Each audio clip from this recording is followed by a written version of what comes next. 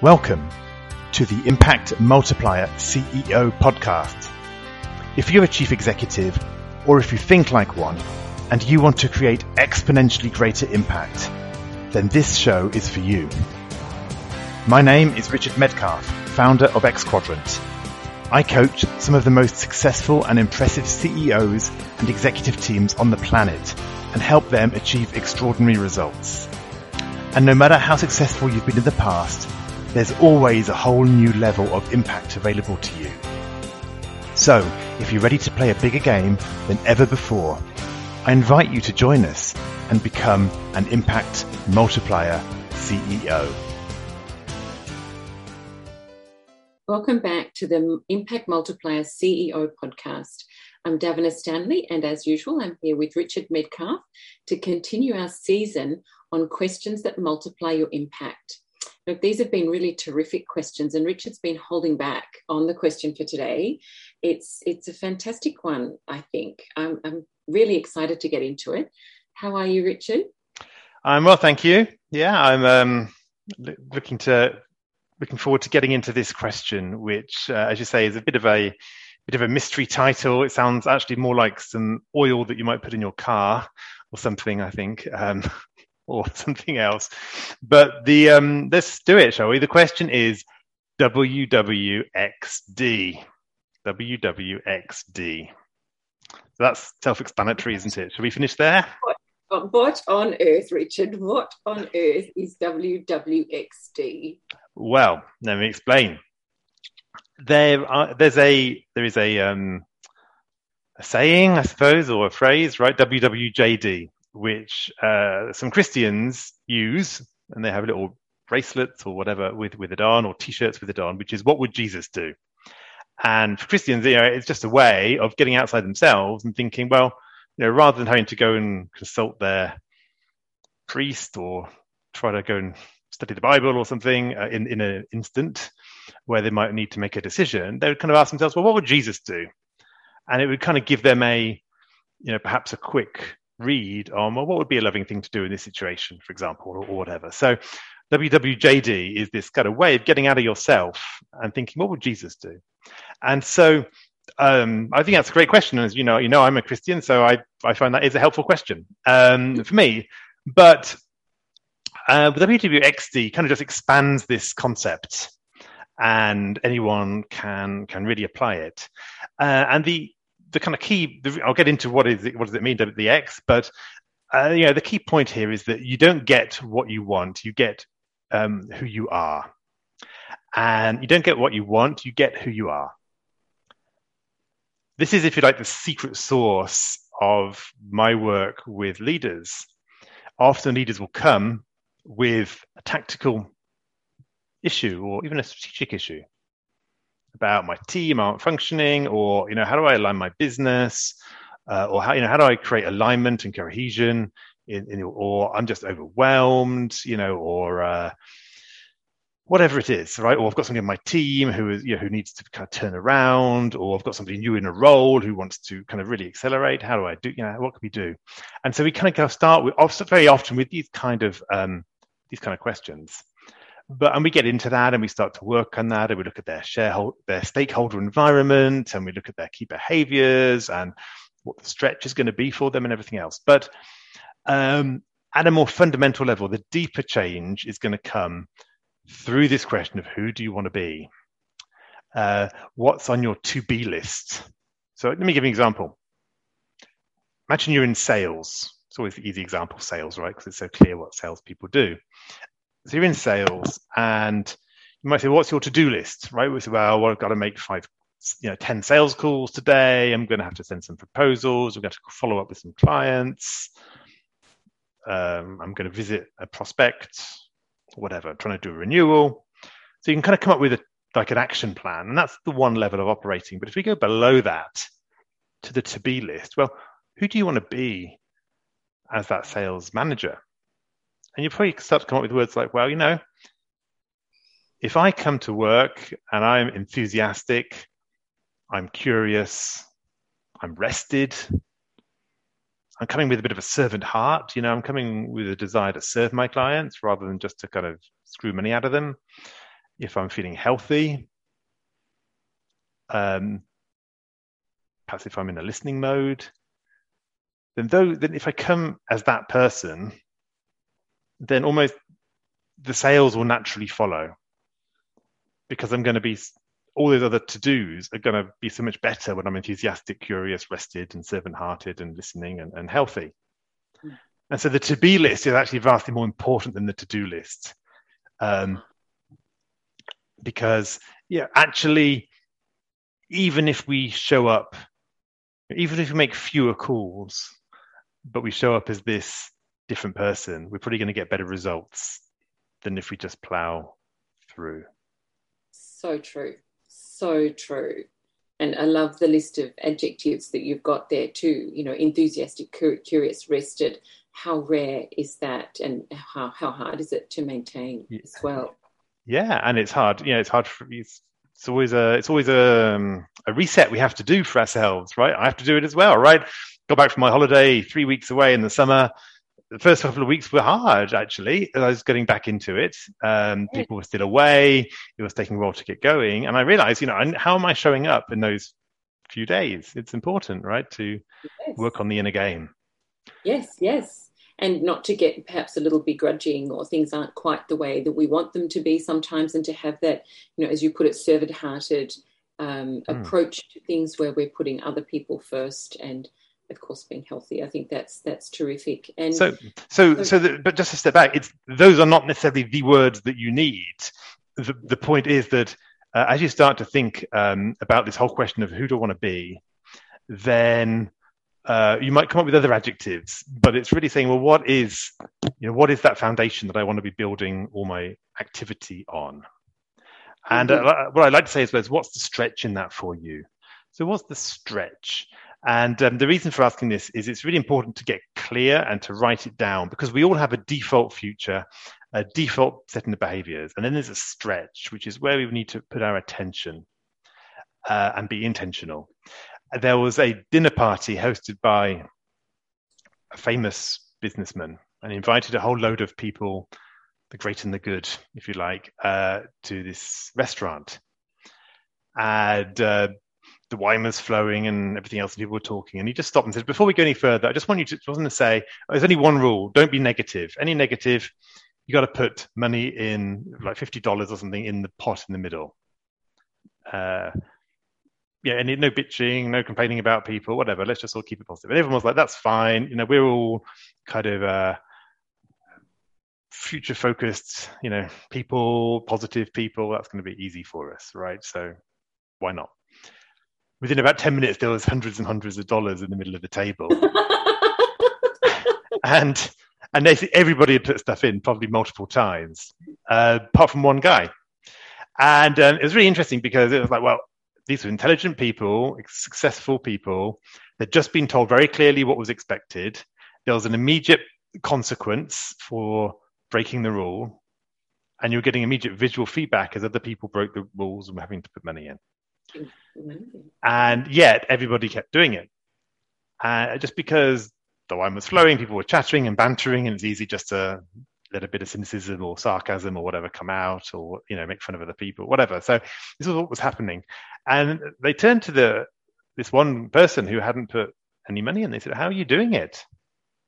They said, it was simple, really. When you said what the rule was, I picked up my placemat, which had whatever his name on it, I guess. So I turned it round and I just wrote on the back of it, "No negativity!" and put it down in front of my wine glass. And so every time I picked up my wine, my drink, whatever I had, there it is, no negativity. So I had this constant visual reminder of who I wanted to be in this moment. And we don't think we need it. We think that's a crutch. We think that's something, for beginners. But no, we always need that reminder. That's why often at the start of a meeting, I'll say to people, who do you want to be in this moment, in this meeting? Write down 3 adjectives. How are you showing up in the next hour on this call or in this meeting?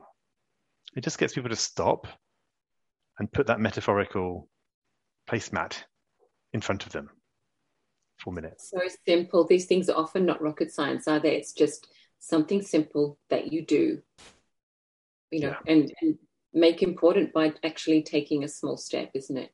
Exactly.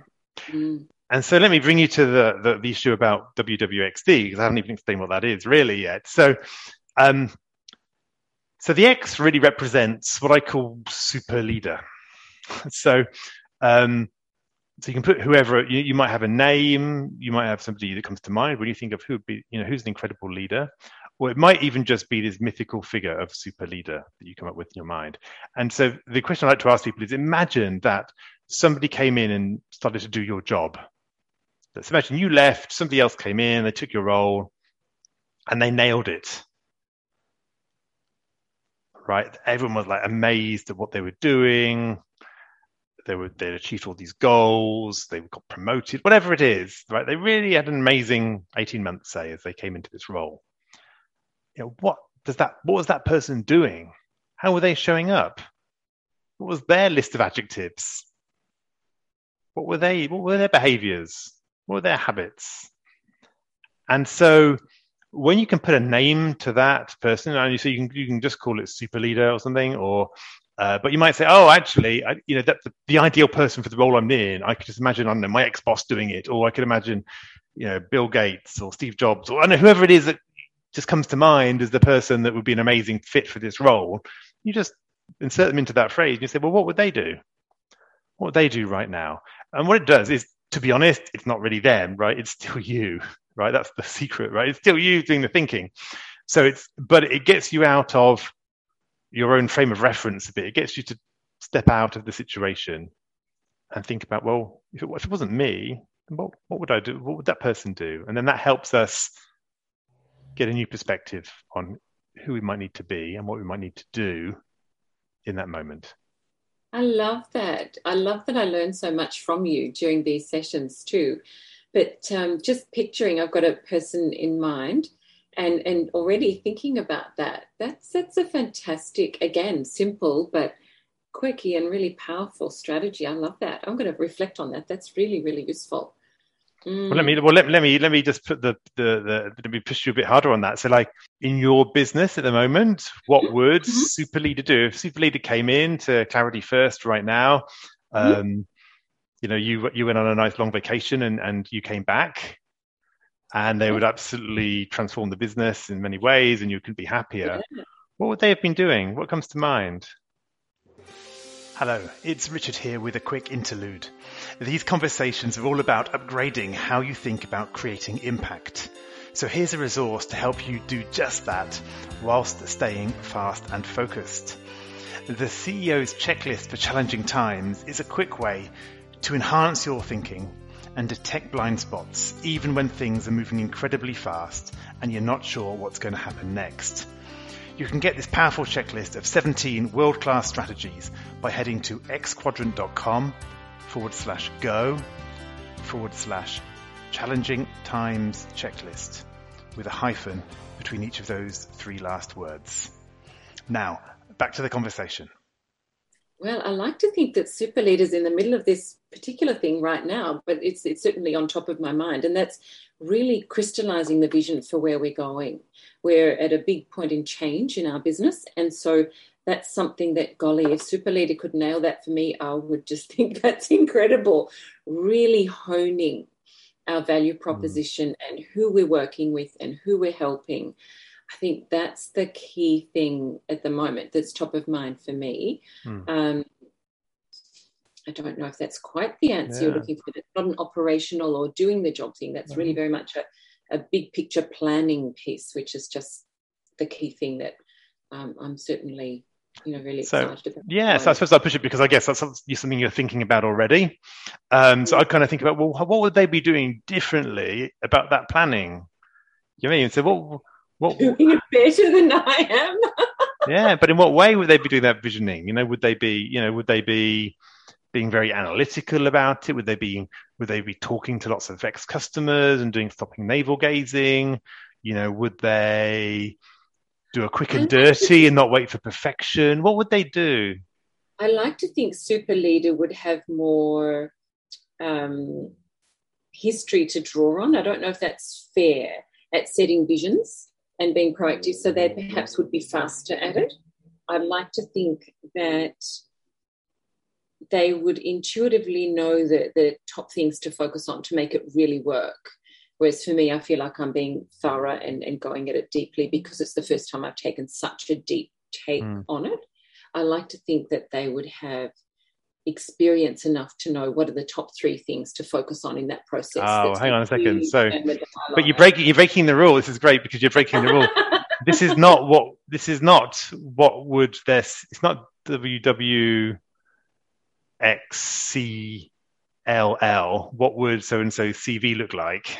Right? It's not their resume. It's not like what experience did they need to have for this role, right? Okay. It's what would they do, right? What would they be doing? How would what would they do differently tomorrow or next week compared with what you're doing next week, right? Well, they'd be more consistent they would batch a good amount of time in a block away rather than fitting it in amongst other things. Right.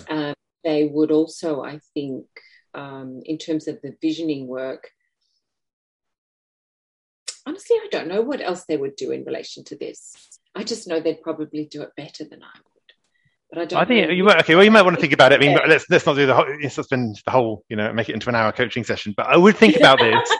I would think about it because perhaps it's as simple as they would block out a whole day and they'd probably go off out. They'd do an away day and they would really work on this. And that could be a thing that you want to take and say that's what Super Leader would do. They'd actually go away for a day, no distractions, and do it. It might be that to really make a progress.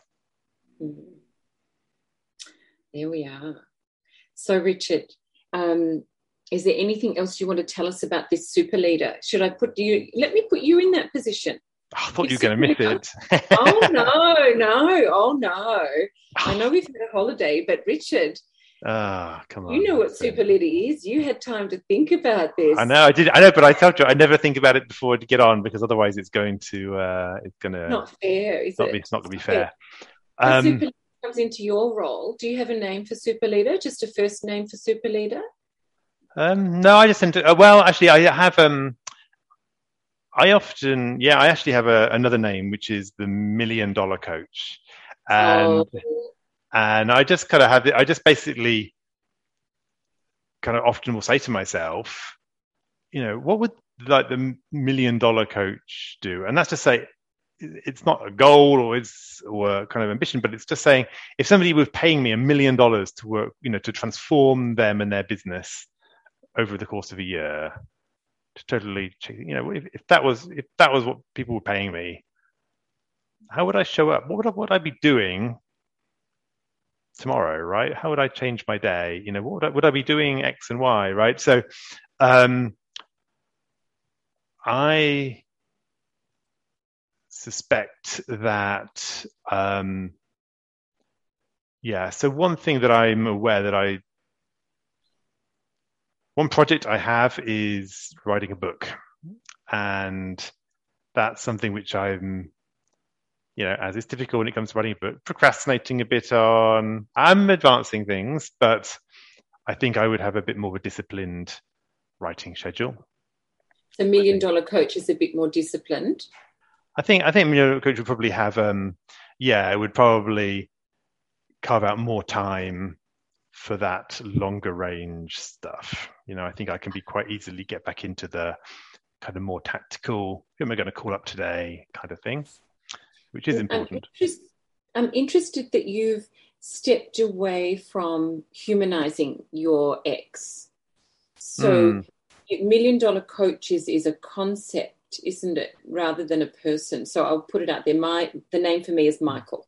Okay. What would Michael do? So I can picture Michael. Yeah. I've got to think very carefully what I think Michael would do in my current situation, which on the fly I perhaps haven't done a very good job of yet. It's a good one. Well, okay, so it's a good point. So I suppose I amalgamate a couple of people into that $1 Million Coach. So I can't think of two people, and sometimes I will substitute one of their names into that. Because they've got slightly different businesses, they're slightly different approaches. So I have in the past. Sometimes I will think about what would that, think about that one person. What would they do? I do that definitely. But I also have this kind of slightly more, conceptual version. But it's still quite clear in my mind what this kind of person, is like, right? Because Bill Campbell. It sounds like you're channeling. I think there you go. It could be Bill Campbell. It could be $1 billion coach. Yes, well, yeah, it's slightly different. My billion Campbell, yeah, he didn't charge people $1 billion. No, he did not. But he achieved that, or helped them achieve that. Yes, yeah, exactly. No, I think that's a fabulous concept. So I like that. So you've got three ways of looking at that in a sense, then, haven't you? You've got the conceptual idea of the $1 million coach, and then you've got two particular people that you've blended, perhaps, into a singular avatar, if you like, of your character. And is it that with those two characters, you're picking a situation and thinking, oh, Fred's really strong in this area, so I want to pick the best of Fred, let's say, in this particular area, and then in another area, recognizing that Mary might be stronger in this area, so you're emulating Mary in that area. Is that how you're splitting the two? Probably. I think, well, it can even be a bit of a panel, right? Sometimes you can kind of think, well, would they both be doing the same thing, or would they be doing different things? Again, it's the idea is opening up options, right? It's getting you out your own one track of what I need to do today, and think, well, what would somebody else do today? And what would super leader do? And often when I do it with customers, they'll often say, oh, they would be spending less time on these operational tasks, and they'd be talking to the stakeholders more, they'd be getting out and meeting people, they'd be strategizing, and they'd be, communicating more on vision or whatever it is, right? If it helps them kind of go, oh yeah, actually, I can do that. Why don't I do that? Yes. And new possibilities emerge.